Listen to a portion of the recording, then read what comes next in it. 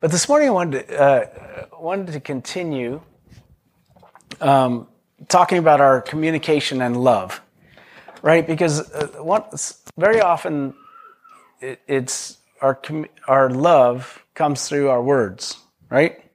Yes?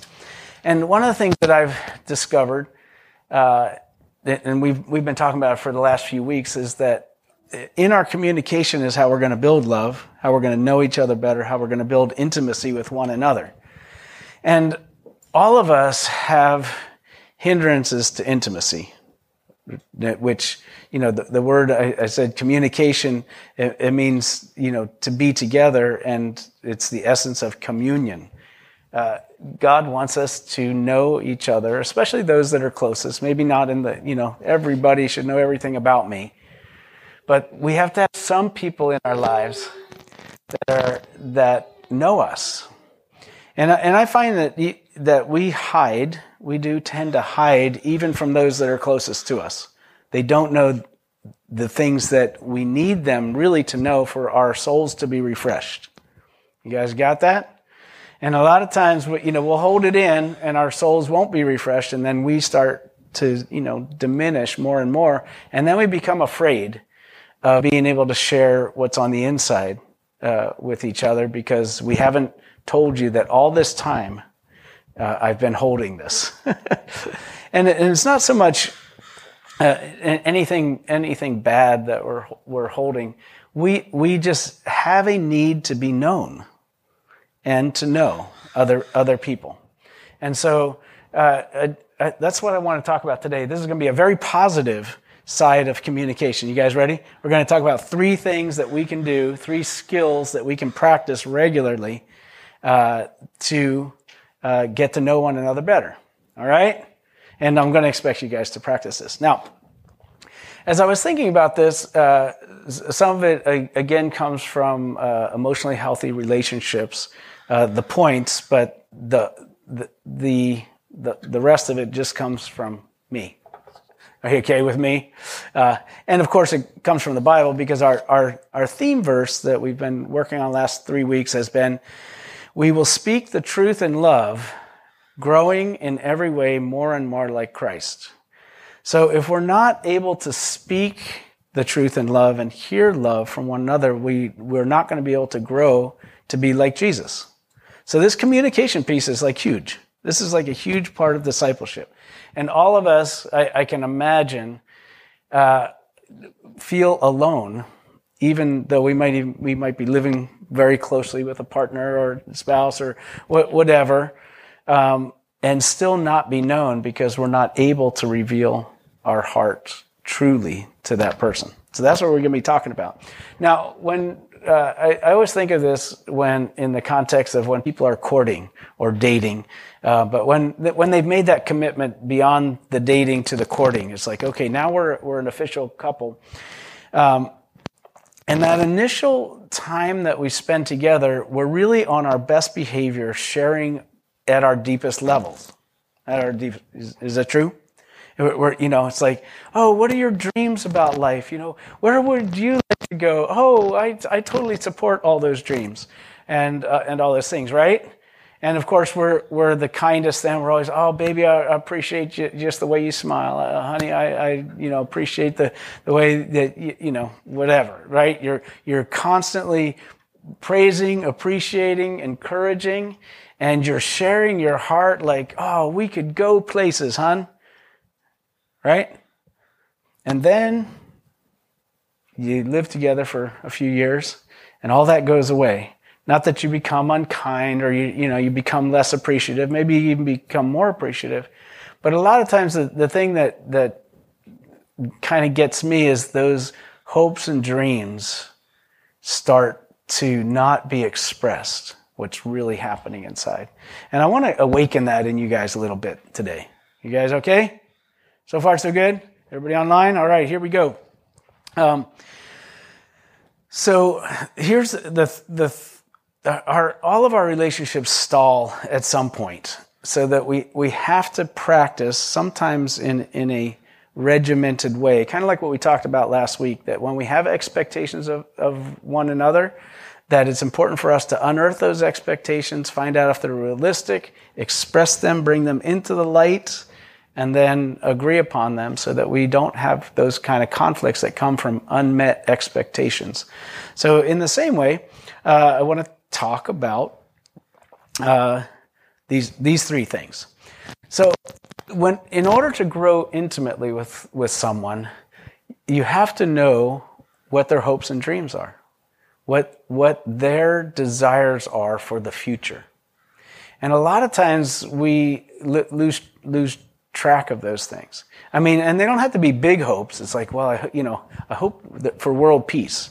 It might be, I hope that we can remove these masks on June 15th. I hope that is the case. But even sharing those small dreams about the future reveals a little bit of your heart, right? So let me put this in another context. I have a lot of dreams for my family. I have a lot of dreams for our church. I have a lot of dreams for our community. In fact, Gio and I were talking this week. We were talking about the Sunday service, and I said, he asked me, well, what would you like to see? And when somebody asked me that question, I have a vision. I am like Martin Luther King. I have a dream. I really do. And it's not a dream for like a massive church or anything, but I have a dream for what the people of God can become so that the earth can see the kingdom of God advancing. When Jesus said, pray, your kingdom come, your will be done on earth as it is in heaven. That isn't just a prayer. That's exactly what I want to see. I don't want to see any violence in our streets. I don't want to see people angry at each other and blowing up because of political things and COVID things or whatever. I want to see God moving in people's lives. I want to see people healing and whole and so forth. You guys have those dreams too, right? And of course, we have our dreams for our kids. My daughter graduated from college yesterday from her master's degree. My last tuition payment was made like last month. It was like, this is it? 4 years, 4 kids, $10 million? No, I don't know. I don't know how much it was. All I know is that I'm going to be eating avocados. Whatever. I'm a vegan, so I'm looking for something fat, Maybe some vegan dogs too, whatever. Okay. So, and then I think we have a dream for our legacy. What is it? We're all not going to last forever. We have an expiration date. But it's important for us to think about, what do I want to leave behind? Not so much like stuff. My kids will be happy if I still have life insurance when I die. They're like, whoa, Dad left the money. But I don't, that's not the stuff that's important that they need. I want them to understand who I am as a person. Was I passionate for Jesus? Was I willing to serve? Was I what kind of legacy of the Spirit? Because to me, that's the most important legacy that we leave, is that our kids will be able to say, man, my dad, my mom, they walked with the Lord, right? Is that good? Okay, so these are the kind of things we want to be talking about. So let's talk about this for just a minute, how we're going to do it. So, and like even today, I learned some things about some people. I mean, this just in this one day, I've already learned some things about you guys. About individuals and talking with them. And I was thinking, boy, I'd love to know more about that.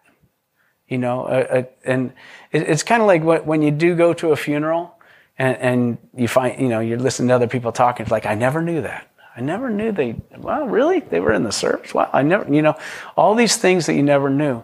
But that person, while they were alive, had that in them and wanted to express it. I really do believe they wanted to express it, just like we want to express it. So what I'm giving you permission to do is to express your heart today. Okay, to someone who's close to you, or they don't even have to be close to you. Because I think, I'm glad we have a smaller group today, because I might make us practice. I know this will really throw us off. So here's some questions I want to say. These are things that you should have in your mind, so when you're asked later today, what is it that you would like to see God do in your life? Wouldn't it be nice to be able to express that? What impact would we like to make in this life? And again, it doesn't have to be a big thing, like I'm creating this, something large. I think Dennis's illustration there of that whenever I see a need, that guy, if I can fill a need, I'm going to fill it, right? And I just love that there's always that guy that God has ready to serve. And I want to be that person too. That's one of my problems, is I always want to serve people. And then I realize, I have to stop saying no at a certain point. I'm pretty good at no, which is a good thing. Okay, what inspires you? I get these lists from emails every day about free books or discounted books, and so I don't look at them very often, but once in a while I do, and I'll look at the title, and then I'll read. I tend to be a nonfiction reader, and I'll read through it. And I was reading one the other day, and I was like, I totally want to read that book. I'm not going to, but it inspires me, and I'm like, what is it in me? Why am I so easily inspired? And it was like a feel-good story, like an overcoming story.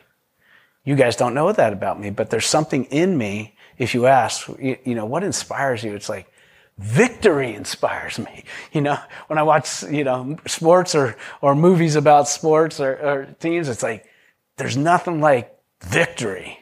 And so you guys don't know that about me. But if you say, what inspires me? I'd have to think. I'm like, what inspires me? Victory inspires me. I love victory. Woo! Does that inspire you? Defeat. No, yeah, I know. I mean, there's a lot of things inspire you. I was reading another one. It was kind of a nature thing. I put out my hummingbird feeder a week ago. I bought it like 2 years ago, and it's been sitting. It's one of those things that either needs to go to the Goodwill or go out to feed a hummingbird. So I decided, okay, I'll look on the internet. How do you make this stuff? And it's really easy to make hummingbird food. It's like sugar. It's like everybody has sugar. So I had sugar and I mixed it up and I put it out there. And it's like the world's busiest hummingbird feeder. Hummingbirds are pretty awesome, right? Do you know that some hummingbirds can flap their wings 60 times a second? A second, right? Now, is that inspirational? It's like, I can't even move my arms like, one time. Anyway, but I get inspired by little things like that. I don't know. So anyway, here's another one. What are you praying about? I don't know what everybody's praying about. And you might not be like actively praying about it, but everybody has something in their life they want to see changed. Yes? Okay, so that is the question. What are you praying about? And then here's a big one that is, what is stopping you from fulfilling a dream that you know you have? Meaning, I told you at the beginning of the pandemic I was going to pick my guitar up again. I never did. And I'm like, so now I'm taking steps actually to pick up my guitar. I bought a stand so I could put my guitar in front of me because it's in a box, it's in my case. So I had to move my guitar, and now I'm putting it on a stand, and now I'm like going to put it, in front of the door. Now, but what is keeping me from doing that? And I would say, well, you don't have any time. Oh, go ahead, Maria. Sign on the guitar that says "play me." That's next. And then you guys can find me. Isn't there a verse in the Psalms that, yes, that I should play? But what I'm asking though, but a good question to ask one another if we want to get intimate with one another is, what is keeping you from that? And then you can unearth my excuses. I have some. In fact, I have a lot of excuses. I have more excuses than anybody needs to know. I should be a virtuoso piano or guitar player and a piano player at this point. But I'm allowing other things to keep me from that. Okay, but that's something that we can help each other with, right? Okay. And then I wanted to put down this one thing because I was thinking about it. I love the way that God moves in my life and people's lives. I've observed this over 35 years, right? Is that a lot of times we have a hope. It's kind of like a goal. And then God leads us to something else because of that. It's like we never got there. And the reason I wanted to say that is that even our hopes and our dreams should be stress-free. Because man, makes his plans and then God directs his steps. So it's like, I hope that I'm able to do this, play the guitar. And God says, I'm just going to have you talk about playing the guitar forever. Just kidding. That's not, actually can play the guitar. I just need to practice more. Anyway, so that's called sharing hope. So the first practice is getting with another person and asking them some of these questions. What are you hoping for? Long term, short term? What's keeping you from the hopes that you have in your mind? Okay. What is it God that put in your heart that you're not going forward with? Okay, you guys okay with that one? I know I should take all these as a week. In fact, I will. I'm going to just stop right here because we already shared extra long. I'm going to stop with this point right here. And I'm going to have us, because I'm going to start rapping. See, Netflix. That's the match for my guitar. So I wanted this to be very practical for us, because I've found that I told you guys last week that Jenny and I have been married 34 years last week. And I remember when we first got together, we would express our hopes and dreams. And now we don't as much. I mean, we do a little bit. But part of this exercise is to get together with someone and share and ask someone to share what's in their heart. And then just to listen and encourage them in that. Does that make sense? Everybody? Especially works in family groups, family situations, because there's a lot of hopes and dreams that we don't know about in the hearts of other people. And also in nice, wonderfully smaller churches like ours, we get to be more intimate because we actually are here and know one another. So with that, I'm going to close in prayer. And here's the practice. Take turns sharing hopes and dreams. What is your dream? Because if nobody knows, then it probably won't come to fruition. And the last thing that we should be asking one another is how can we pray for you? Because all of these things are tied together. That the fastest way to get spiritual is to pray with someone, and especially those in your home. And that's the hardest prayers to make, are the ones that are in your home. And so let me encourage you. Let's express our hopes. I'll have you practice. I'll stop and then we'll practice together. All right? So let's pray together first. Lord, thank you for this time that we've been able to share together. Time did travel quickly today. Lord, thank you for your love for us. And we want to become better lovers, just like Jesus is to us. And I know that one of the best ways we can do that is listen to the heart of people's hopes and dreams and to encourage one another and pray for one another in those things. And so, Lord, help us to do that today and help us to build a practice of doing that for others. I pray in Jesus' name. Amen. Amen. Well, I'm signing off. YouTube, have a great day. We're going to practice a little bit. If you're at home with someone, maybe you could take this lesson to heart as well, and find some time to say, hey, I'd like to hear your hopes and dreams for your future, because I'd love to support you and pray for you in that thing. So God bless you. Have a great week, those that are on there. Also, people on Zoom, God bless you, Barraza family, and others. And I'll talk to you soon.